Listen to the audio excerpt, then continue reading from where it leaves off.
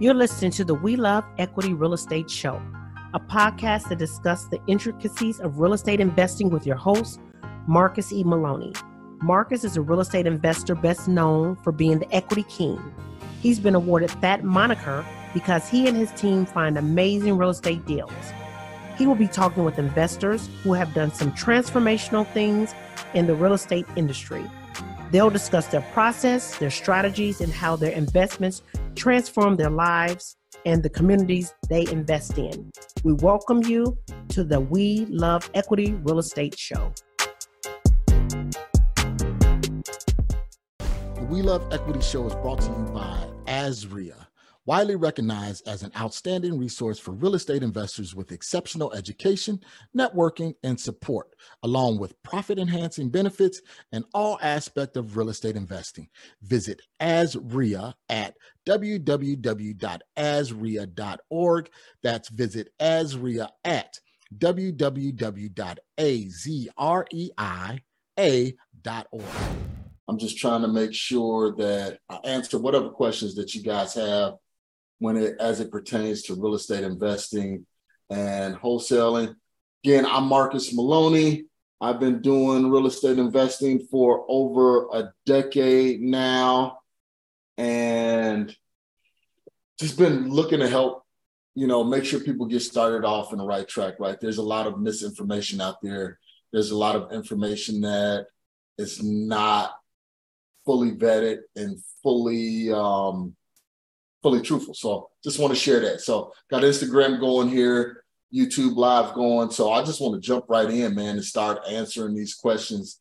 Again, I've been doing, for the past couple of years, 15-minute free consultations. And I have a list of a number of frequently asked questions that I get asked quite often and quite a bit. So I'm just going to jump in.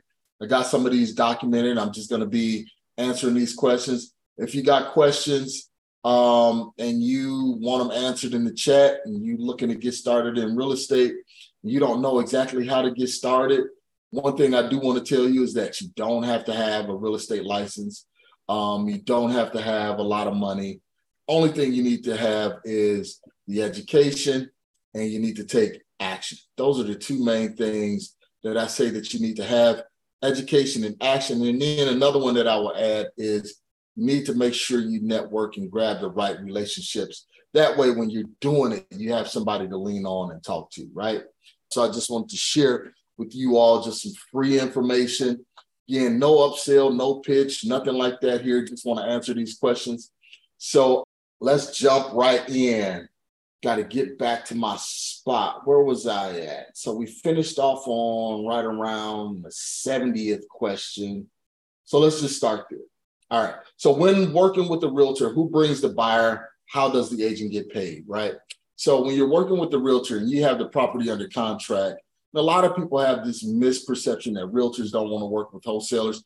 That is completely false. It used to be that way, but it's not that way any longer, because realtors see the value that wholesalers bring to the real estate industry. They bring fix and flippers deals. And as a quality realtor, and I'm also a realtor in two different states, you understand that wholesalers' specific responsibility is to find deeply discounted properties that they can bring to the marketplace for fix and flippers, landlords, commercial investors, realtors, right? So a smart realtor will bring a buyer to the table.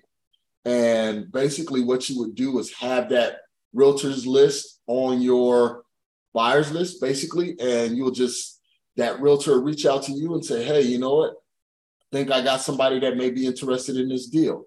First thing you want to do, you want to disclose to that realtor and let them know that, hey, this deal, the price that I marketed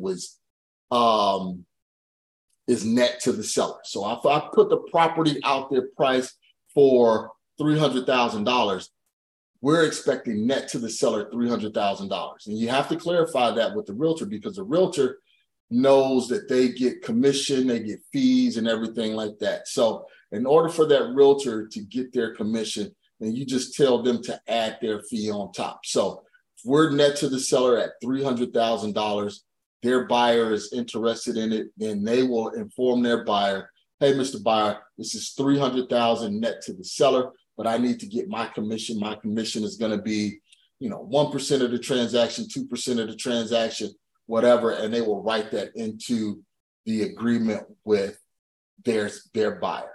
Okay, that way you're out of it. $300,000 net to the seller. Whatever goes on the back end between the realtor and the buyer, that's between them. Okay. When doing a JV deal and I'm bringing a buyer, how do I get paid? If you're bringing a buyer, so let's clarify what a JV deal is. If there's another person out there like me that's working with the seller, got the seller locked up, got the property locked up at $300,000. He can't find a buyer or is willing to work with you to bring a buyer, not as a realtor, right? Then you'll say, okay, we can joint venture this deal. So you will sign a document saying that you guys are joint venturing, partnering, you agree to the terms. Let's just say, if I say, okay, if we joint venture this deal, I get 50% of the assignment fee. Let's just say the assignment fee is $10,000. And I bring a buyer, the other wholesaler would get $5,000, and I'll get $5,000 for bringing a buyer. Okay? Very simple, very clean, but you got to have that joint venture contract and agreement signed between you and the other wholesaler. All right. How do I stop my buyer from talking with my seller during the showing? So what can happen is when you have this deal and and we went through this quite a bit, and you have the seller at the property, sometimes your buyers will want to try and get information out of the seller, right? That's why it's always good for you to have somebody from your team or yourself there to basically kind of be that hedge between the buyers and your seller, because you're the intermediary in between. So what you want to do is you want to prep your buyer and your seller before the showing. Hey, Mr. Seller, I have quite a few people that's going to be coming today. Take a look at the house. They work directly with me, and I just have them looking at a few things so I can get some numbers around what we need to do with the property, right? So if you have any questions about the process, trust me, I'll answer those questions for you afterwards. But during this time, let me focus directly on my team, the people that's coming through the property, right? That's your conversation with your seller. With your buyers, you let them know up front, hey, the seller is going to be present, I'm going to be present, or one of my team members are going to be present. If you have any questions, make sure you wait until after the walkthrough, and I'll answer all of the questions outside, or we can have a phone call immediately afterwards, and I'll answer all of your questions. That way you don't have that sticky conversation where the buyer is asking the seller questions or asking you questions while the seller is present. And then the seller is like, what is going on here? Why are they asking about the price and everything like that if you're supposed to be the one that's buying the property? Okay. But disclosure is always most important up front. All right. Next question. How do I explain to the seller when I have many buyers coming through the property? Again, I kind of just touched on that. You just want to be transparent and let your seller know up front, hey, I work with, contractors, lenders, business partners, joint venture partners that's going to be helping me take down this transaction or close this deal. They're going to be giving me renovation funds or part of the acquisition funds, and they want to walk through and see the property because they're partnering with me on a deal, right? Clean, simple, transparent, upfront. All right. How do I explain to the seller? Just went over that one. Next, how do I know when my buyer sent in the earnest money deposit? Okay, so you want your buyers to make sure they send in earnest money deposit when they say, because you have a smoking hot deal, the property is worth $425,000. You're giving it to somebody, selling it for $300,000 because it needs a lot of repairs and everything like that. So the property automatically has a baked-in equity of $125,000. They're getting a great deal. Because they're getting a great deal, you inform that buyer that, hey, this is a fast transaction, 7-day close, there's no inspection period, and your earnest money goes hard immediately once you submit that earnest money to the title company. So earnest money, can be $5,000, can be $10,000, can be $20,000. It all depends on what you negotiate directly with your buyer. Okay. Next question. So I'm just answering questions for those of you that are on Instagram, on Facebook, and on YouTube. Next question. I heard hard money lenders. Oh, what if the buyer is using a hard money loan? What do I have to confirm with the hard money lender? Okay. This is very, very important because you have a lot of buyers that use hard money lenders, right? It's not traditional financing where they have to go to Bank of America or something like that and get a loan and submit their W-2s and social security numbers and everything like that. However, hard money lender is lending money to the buyer to purchase this transaction. And there's some due diligence that they need to do in order to, fund the transaction. Yes, hard money lenders do close quickly, but each hard money lender requires different things when they're funds to a buyer. One situation that I ran into was a hard money lender didn't want to lend to an LLC that wasn't registered in the state that the transaction was occurring. Okay.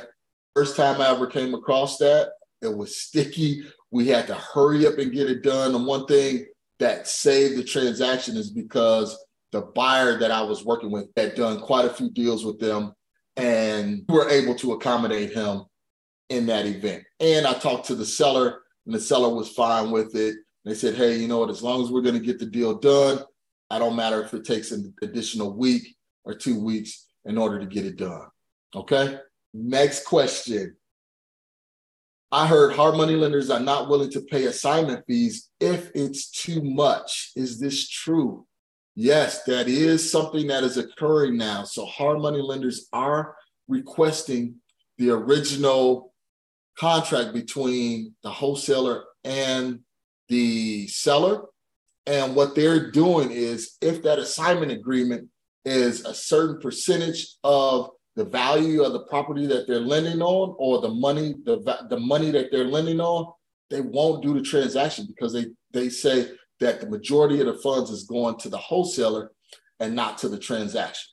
So you definitely need to be aware of that, and you need to make sure that you're not working with a hard money lender that have that kind of stipulation in place. This happened to me. Again, I always speak from experience. This happened to me in a transaction about a year and a half ago. And luckily, we were under that threshold of what our assignment fee was going to be. So we were able to still close that transaction. Okay. So yes, this is true. Some hard money lenders are instituting that policy, in their companies and their lending practices. If this is true, right, how do I get around it? So if you're doing a deal and the hard money lender says, hey, I want to see the transaction because we're lending on it, and let's just say your assignment fee is very, very excessive. How do you get around that? That's a great question. And I don't have the answer because I never had to go through that. But one thing I would say is, if you're working with an attorney, probably have your attorney to do everything, or what you can do is do a to B, B to C transaction, a double close. So you can say, all right, the B to C transaction will close first. Those funds will then fund the A to B transaction. So that's a double close. I'm not going to go into the nuances of a double close. If you want more information about a double close, I got another video right here that goes over double closes. Okay. My buyer says he needs to see the contract with the seller. Should I send this to him? No, don't send your original contract to the buyer if you're doing an assignment. If you're doing a double close. If you're doing an assignment agreement, all of the numbers are going to be in the assignment. You can let him know, hey, Everything is transparent. All of the numbers are in the assignment agreement, so you can see it there. And you can, if you already have that assignment agreement between you and the buyer and you have their earnest money in escrow, that's hard, then you can go ahead and send them that original purchase contract because they have money on the line. And 9 times out of 10, and they're not going to try and not go through with the transaction. All right. How do I know when I need an attorney or a title company? It all depends on the state, right? I do transactions in Illinois. Illinois is a attorney state, so I have to hire an attorney because the attorney does all of the title work, and the title company, only thing they do is basically facilitate the transaction. So, but in Arizona, you don't need an attorney. The title company will handle all of the nuances of the transaction. So you need to know what jurisdiction you're in and what they allow, and if it's an attorney state or if it's a non-attorney state, okay? How do I find a quality real estate attorney? That's where networking come into play. You know, you can go to places like RIA. We have a great RIA here in Arizona, which is ASRIA, Arizona Real Estate Investors Association. Network with other real estate investors, wholesalers, and let them know, hey, I'm looking for a great attorney. I got this transaction I'm trying to get done, or I'm just getting started and I need an attorney. Who do you recommend, right? And that's the same thing when it comes to a title company. Hey, I'm a newer wholesaler. I'm looking for a title company that can do assignment agreements, double closes, you know, triple closes, things like that, because not all of these will do these multiple closes or these creative transactions, okay? Let's see. How do I wholesale a property that have an IRS lien on it? You can wholesale any property that has a lien on it. If it's IRS, if it's city, state, if it's municipal, any kind of lien, contractor's lien, mortgage lien, you can wholesale any property with a lien as long as the lien amount does not surpass the amount that you're offering the seller. So what do I mean by that? Let's just say the seller has an IRS lien for $50,000. You're buying a property for $300,000. That $50,000 will be taken out of their proceeds and go directly to the IRS to pay off that lien. But that seller has to have enough equity in the property to pay off that $50,000 lien. If they don't have enough equity to pay off that $50,000 lien, then a couple of things that can happen. You can try and negotiate the lien down further so it can meet that threshold, or you won't be able to close that transaction, or you can ask the seller, hey, you probably need to bring money to the table in order to close this deal out. So those are some solutions. So as a real estate wholesaler and investor, you need to be able to solve problems. A lot of your sellers are going to have problems and issues. That's why they're trying to sell the property cash, quick, without a real estate agent and everything like that, because there's some kind of hairy situation that's going on. One of the things my attorney always tell me is, Marcus, if the deal was easy and there wasn't any hair on the deal, someone else would have already done it, which is absolutely true. So he always calm me down and bring me down, right?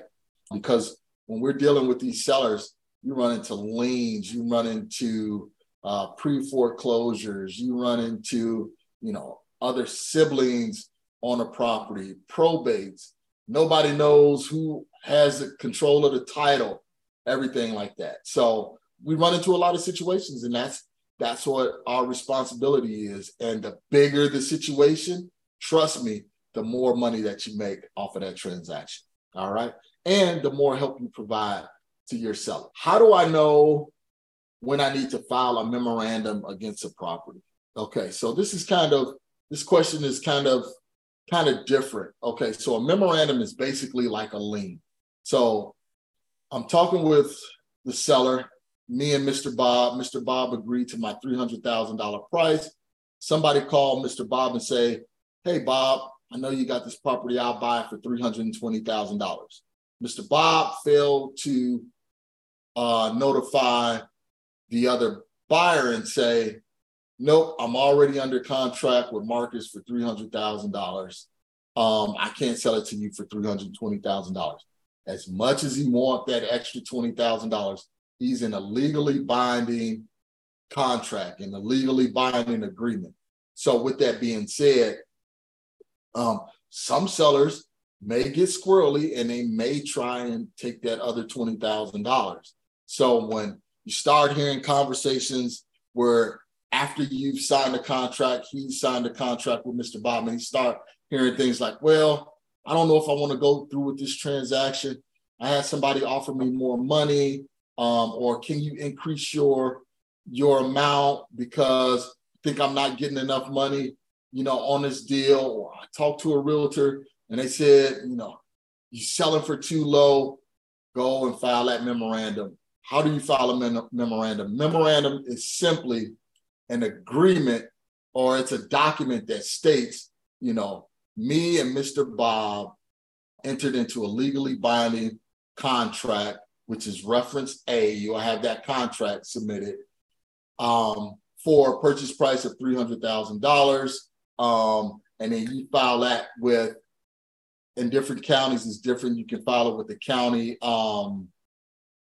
clerk's office, county records. And then what happens is, if Mr. Bob tries to go and accept that offer for $320,000, because if he decides to do that, you won't hear from him.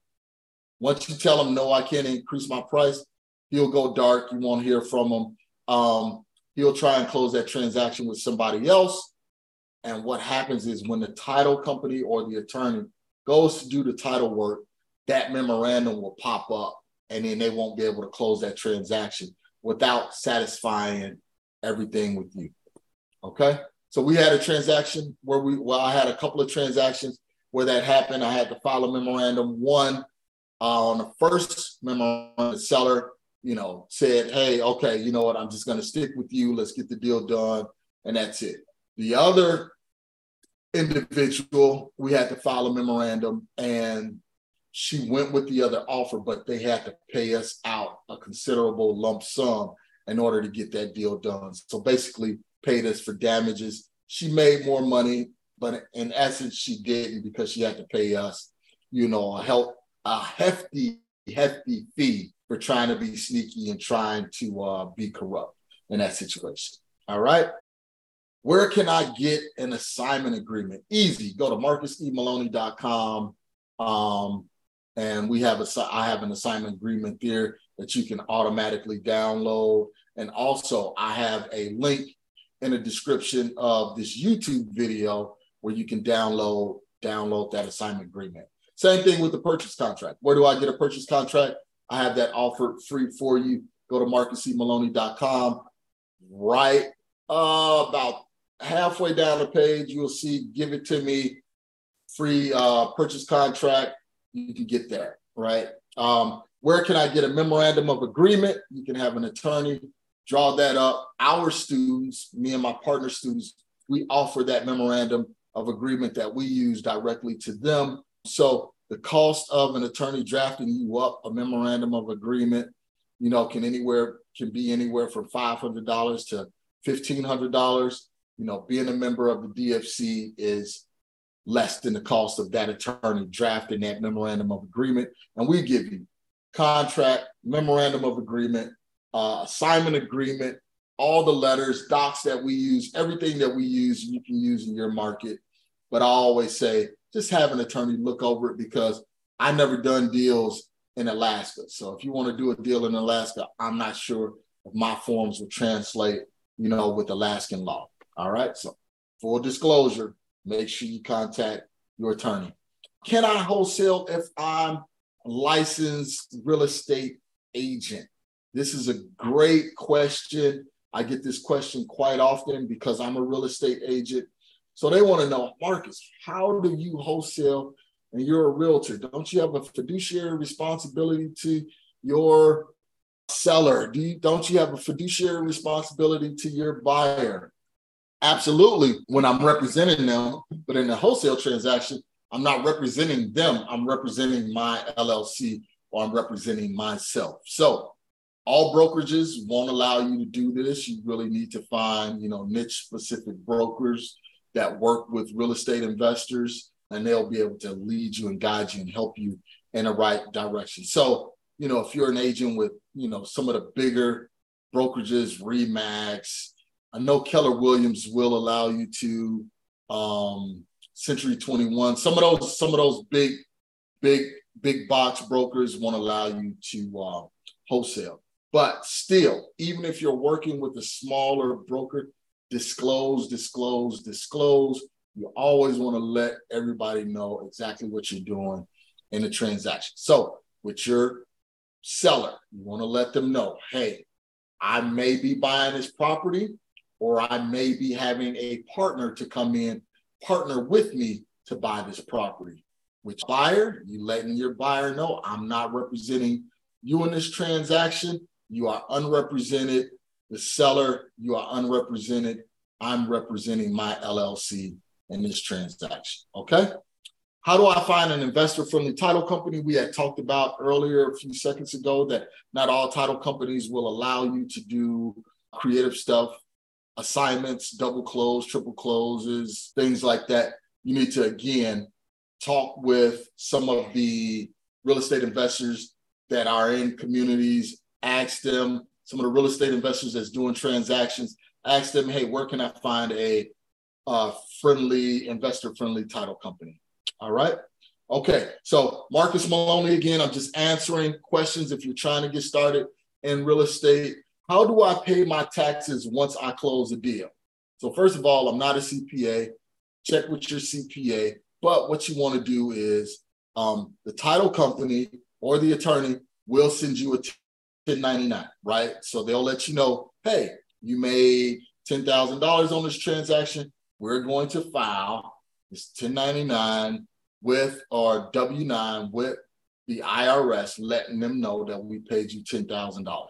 Just hold that money to the side, right? Don't go on a Carnival cruise to the Caribbean and spend it all up. You want to at least put 30% to the side. So $10,000, put $3,000 to the side so you can pay taxes, because you don't want to wait till the end of the year and then you get a large tax bill and they say, hey, Marcus, you made X amount of dollars this year. Congratulations. You owe us $25,000 in taxes. And then you're like, I don't have that kind of money, because you didn't spend it all, buying fresh gear, going on trips and everything like that. Okay. How do I know how much taxes to pay? Again, see your CPA, but I always say, just set 30% to the side. Okay. If it's less, great. You can save some money.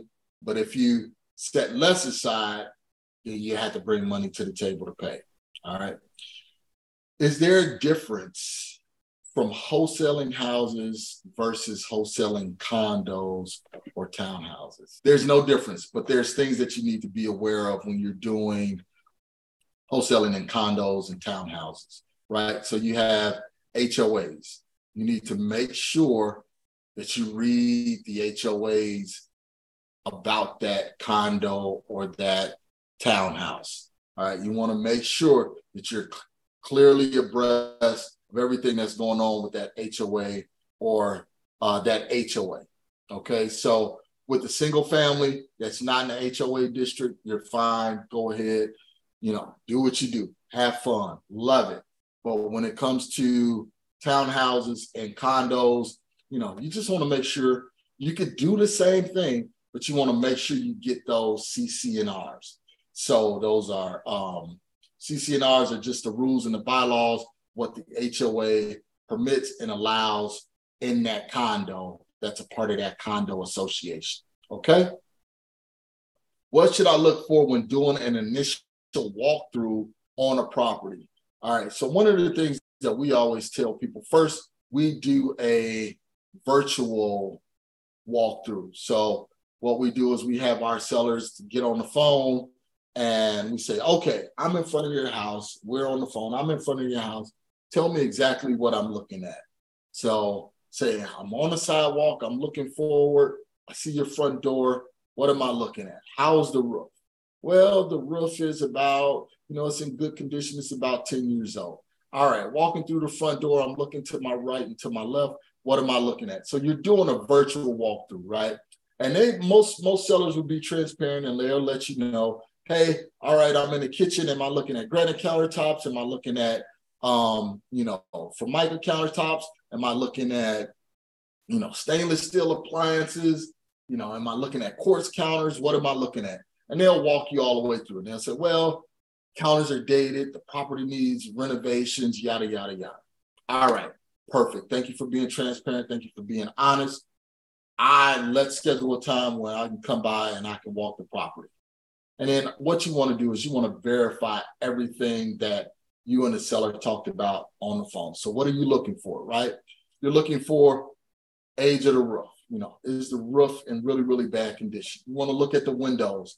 Are they vinyl windows or are they still old windows? Are they single pane windows? Are they dual pane windows? When you walk in, condition of the flooring. What is the flooring? Is it tile? Is it carpet? Is it laminate? The walls, is the walls drywall? Is it plastic? And then you want to look at the age of the furnaces, all of the HVAC, furnaces, AC unit, water heater, what's the age and the condition of those, because you don't want to have to repair or replace those. But if it's needed, you want to make sure you put that in your rehab budget for your fix and flipper if you're not going to fix and flip it yourself, right?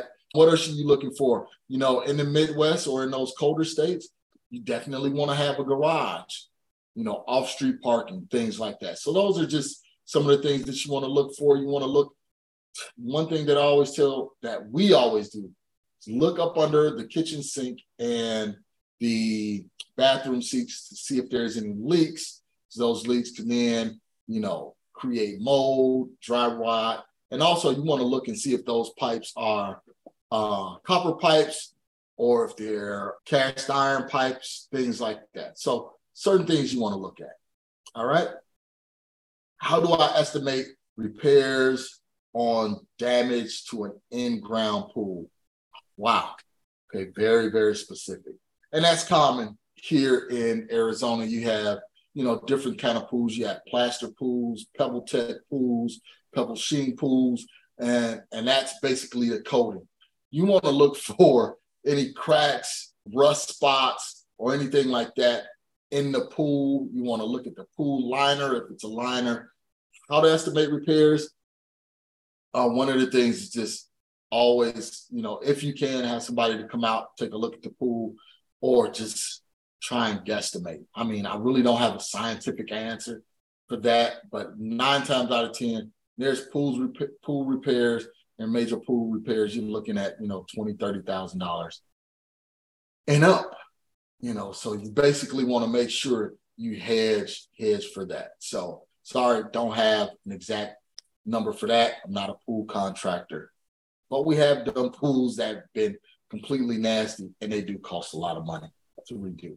How do I estimate repairs on completely fire damaged house? Man, I kind of got lucky when I did a fire damaged house. It was a block house. It was completely burnt. One of the things that you want to look for that's most important is the slab, the concrete slab, the concrete foundation. Is it cracked? If it's cracked, then a whole new slab will need to be poured in order to make sure that foundation is solid and to pass any city inspections. If that slab is cracked, guess what? You got to redo it all. So in order to do a complete fire damage house, you want to look at what's the price per square foot, to do a complete gut rehab from top to bottom. So is that $100 a square foot? Is it $75 a square foot? Is it $300 a square foot? That is definitely market specific, and you need to make sure you talk to some contractors in your market to say, hey, I want to build a house. How much is it, to build a house per square foot? All right. So that's how you find out, how to estimate that rehab cost for a completely fire damaged house. Kind of wrapping up here, right? I'm at question 104. And I had 106, so I may have time for a few extras. What skills do I need to be a successful wholesaler or an investor, right? So I got started with wholesaling. I had some rentals before with the family, and I really cut my teeth on that, doing repairs around there. My mom, she bought 2 ancient houses back in the late 80s, and me and my brother had to work with the contractors to do a lot of the repairs there. So that's how I really learned about fixing and flipping, because she was doing it before, all of this stuff became popular on HGTV. So some of the skills that you need to have: number one, the most important, to have people skills. You need to be able to talk with contractors, talk with city officials, talk with other investors. So you need to be a people person, kind of personable, right? You want to be able to have great dialogue. Another skill that you need to have is you need to problem solve. If a problem arises, what do you need to do in order to solve that problem? Because when you're working with these properties and these sellers, you never know what the issues are. But once you find out those issues, now, okay, what do I need to do? What research I need to do in order to go and solve this problem? And like I said before, the person who solves the biggest problems, are rewarded with the largest checks and the largest thank yous from the sellers, because they have no idea which way to go in order to sell this house. Okay. Another skill that you need to have as a successful investor, you need to be able to run your numbers. And as long as you know addition, subtraction, multiplication, and division, you will definitely be able to be successful. So don't think you need to know calculus or algebra or anything like that in order to be a successful real estate investor. You need to know your comps, your comparables, and you need to know the market. How do you find that information out? You can get with your local REIA, Real Estate Investors Association, to get information about what's going on in your market. On a national level, right, you can look at CNBC. They may be a little bit behind. Diana Olick is a great person and a great listen when it comes to get information on a national level regarding what's happening in the market. And just research. Talk with a realtor. Realtors know what's going on in the market, what properties are selling. So some of the things you want to know is, what's the average days on market? How long properties that are fixed and flip, or properties that go on the market, how long are they sitting on the market? What is, the average sale price for a property, in this area? Is it $300,000? Is it $200,000? What's the price per square foot? That properties are being rehabbed for, on a full gut rehab, medium rehab, or a light rehab. So it's just really market specific, and a lot of things that you need to know in order to be a great real estate investor. And guess what? All of the information is out there. There's tons of people just like myself that are online that are telling you, what's going on in the market. But again, you want to make sure that you're getting information from quality people, not just some guy that just started last week. Next question. How do I skip trace, and what do I use? So you can go to my website. I have plenty of resources there to teach you how to skip trace, but you can use listsource.com. I mean, not to skip trace, that's to find leads, listsource.com. But to skip trace, you can use what I use, batch skip tracing, batchskiptracing.com. And what is skip tracing? Skip tracing is, you see an abandoned house or a raggedy house, you don't know who the owner is, write down that address. You can go back to batch skip tracing, put that address in there, and it'll pull up all of the information. It's a small cost, 12, 15, 20 cents per skip.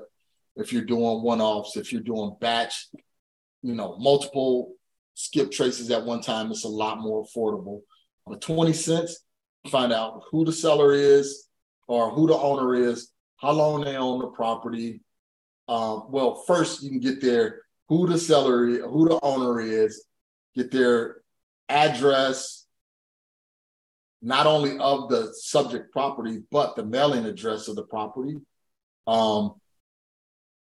You can get the, Marcus, why are you drawing a blank? You can get the address, the owner, you can get the telephone number, email address, and you can get information of, possibly the neighbors or next of kin. That way you can always pick up the phone and call them and say, hey, I see you own the property at, 256 Saguaro Drive.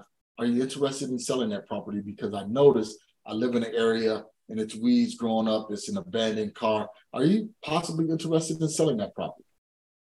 And then you just take it from there and have that dialogue and that conversation. So I'm wrapping up. Just wanted to give you guys something here.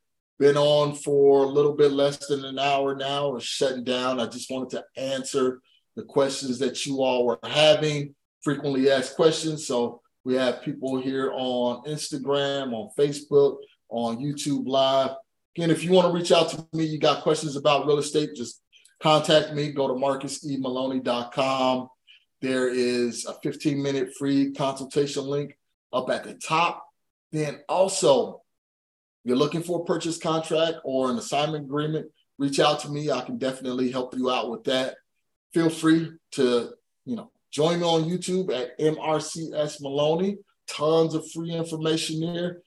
And follow me on Bigger Pockets. I've written, nearly 100 articles on Bigger Pockets, for Bigger Pockets regarding real estate investing. Been on Big Show 386, which is the best show that Bigger Pockets has ever had, because I have two podcasts, 2 shows, part 1 and part 2. Also, lastly, kind of wrapping up here, feel free to join me anytime. All platforms, MRCS Maloney. All right, thank you. Have a good night. Appreciate it. Thank you guys for being here. If you have any questions, feel free to reach out to me. Personable, I love to help. So again, all social media platforms, MRCS Maloney, Twitter, Instagram, Facebook, LinkedIn. I'm here to help. Thanks. Thank you for listening to today's show. I picked up some great actionable items, and I'm sure you did as well. If so, let me know.